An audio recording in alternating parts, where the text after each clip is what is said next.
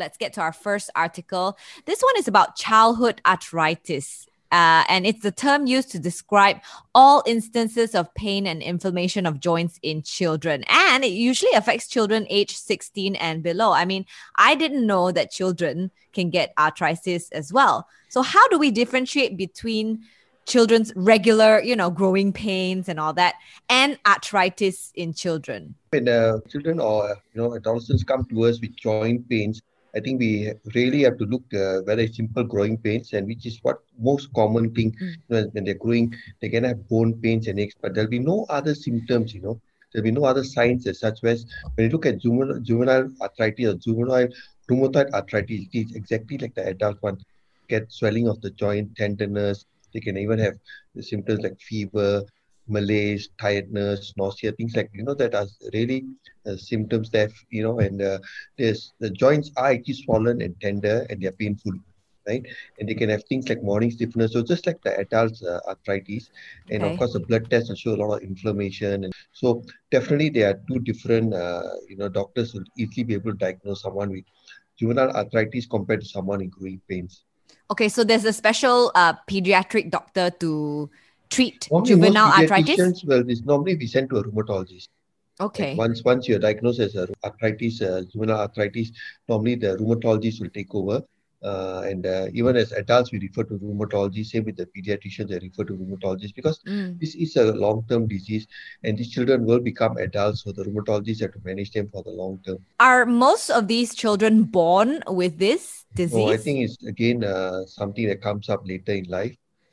Whether we are genetically prone, whether with all autoimmune disease, whether there's some genes that play a role or something that triggers off this arthritis, we don't know.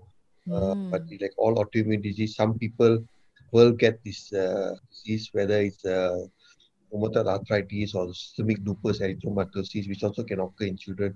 So any of this autoimmune disease can come in.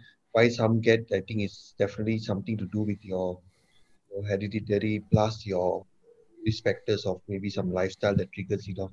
So basically, if my parents have it, I will get it as a child? Is that not necessary? Not necessary. These are not inherited disorders. These are just genetic effects that can. So is the treatment same for adults and children for arthritis? I suppose the treatment will be still the same, whether they use anti-inflammatory drugs and whether they use disease-modifying drugs. Now, this next article is very interesting. It's actually a news article about how this mother who contracted COVID-19 gave birth to a baby, and now this baby has the COVID-19 antibodies. And only a couple of babies who have been born of mothers who were infected with the virus are born with this COVID-19 antibodies. I guess the question here is, why aren't all babies whose mothers are infected have the antibodies? Yeah, that's actually a very good question. And I think right now, no one knows. So a lot of research going to be going on to see why, whether the virus can actually pass through the placenta and go to the baby. And that's how the baby got the antibodies, and whether some did not. So that's why the baby did not get the antibodies. And whether these antibodies are they protective to the baby, and yes, for how long? Can this antibody that's protective to the baby, can it be used to treat other people so that they can also get the antibody? So a lot of questions we don't know. And I think it's very new, very interesting. And I think I saw an article where Singapore is really looking at mothers with COVID and how it will affect the baby, and whether the baby will have antibodies, and whether that will be protective, and how long that protection. So all this, I think, is something we have to wait and see over the next few months, see what the results are. How do they check for these antibodies in babies, doctor? Even all of us, you can check your antibodies also. See whether you've been exposed, because we might be actually exposed and not know we got antibodies. It's a blood test to check for antibodies. So, in fact, some people are saying that when the vaccine comes, whether you should check your antibody first, and if you already have, then no point of the vaccine. So things like that. So this will be something that will be, I think everyone is going to discuss and see whether we should be looking at our antibodies or not. Earlier, you touched on as well how possibly we can, harness these antibodies and use it for other family members or something, right? Just like how stem cells you can actually take from the babies and then use it for other usage. I think that's what they were looking at, the plasma of patients who were infected, whether when they had antibodies, whether they can use it for patients who are having serious disease. But so far, they've not really come out and say whether it works. So Okay. But the question remains, Dr. Rajbans, you said it the last time already. When the vaccine comes out, will you take the vaccine? Yeah. I think I'll do my antibody test first and see whether I'm exposed. We will take that as a no. Okay. Every 2 weeks, I will ask you the same question. We will see whether it changes. This next one would surprise a lot of coffee drinkers, I Belle guess. is not excited about this. I'm not really excited because I don't drink coffee. But it turns out coffee packs some surprising health benefits. According to this article, coffee is actually good for health. So, doctor, how true is this? How does coffee benefit our body? Coffee is just like like tea. There is some antioxidants, and but it all depends on the people who. What we have discovered now is that they are, we call people who can metabolize coffee very fast. They is able to detoxify coffee very fast, and there are certain gene variants. People who have that variant where they can toxify or detoxify their coffee very fast actually get all the health benefits of coffee. For example, the coffee is taken in, you feel the stimulant effect, your mind suddenly gets more alert, you wake up, you get a bit more energetic, and it's got all this antioxidant effect, and then the coffee gets detoxified and and is excreted from the body. So people like that actually do benefit from coffee. Now they also found that people with different variants who cannot do that. These are people who actually find the side effects of coffee, where they find that they get palpitations, they feel a bit not able to sleep. All the side effects that people who suddenly say that coffee actually makes them feel worse.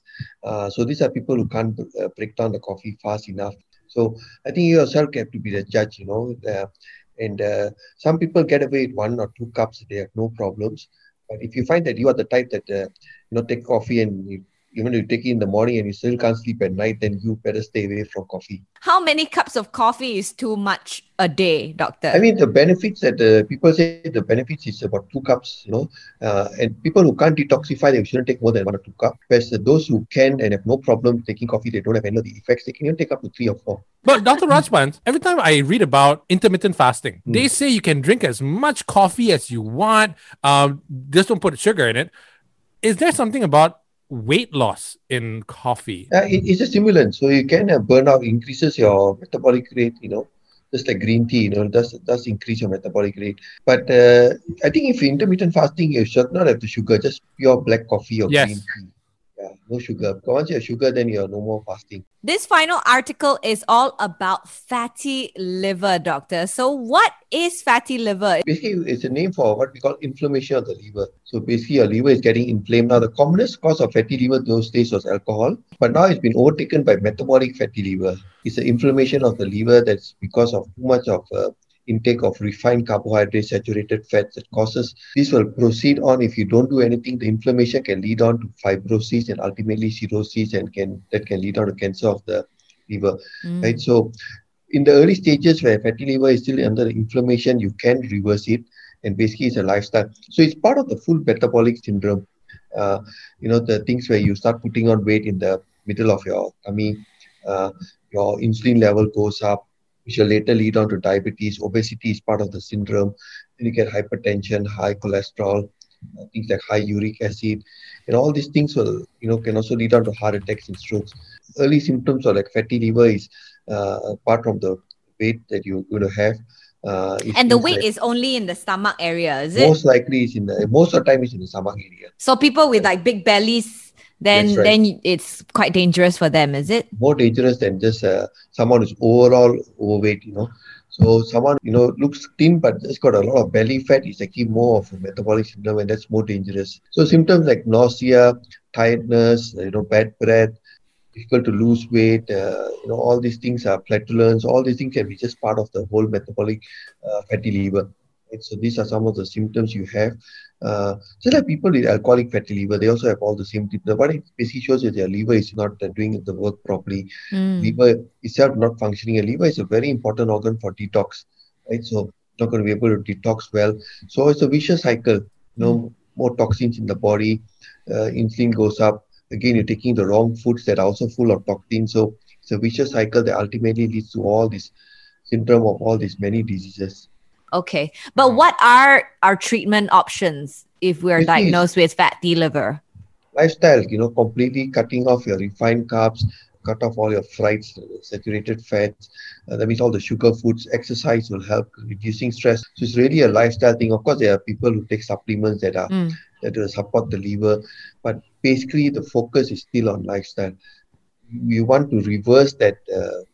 No matter while it's in the inflammation stage. Once it's in the fibrosis stage, your liver is already damaged, and then you can't reverse that, and that will go on to cirrhosis and all the other problems. But So, then you need a yeah. liver transplant. Then is Yeah, that? Oh, that's the ultimate thing is liver transplant. So is it as easy as getting your blood checked as well for fatty liver? Now they do things like your ultrasounds or fibro scans. You should pick it up earlier than the blood test. By the time you see the blood inflammation is already showing that the liver is quite affected. Most of the time you pick it up before the blood test even shows that through these scans.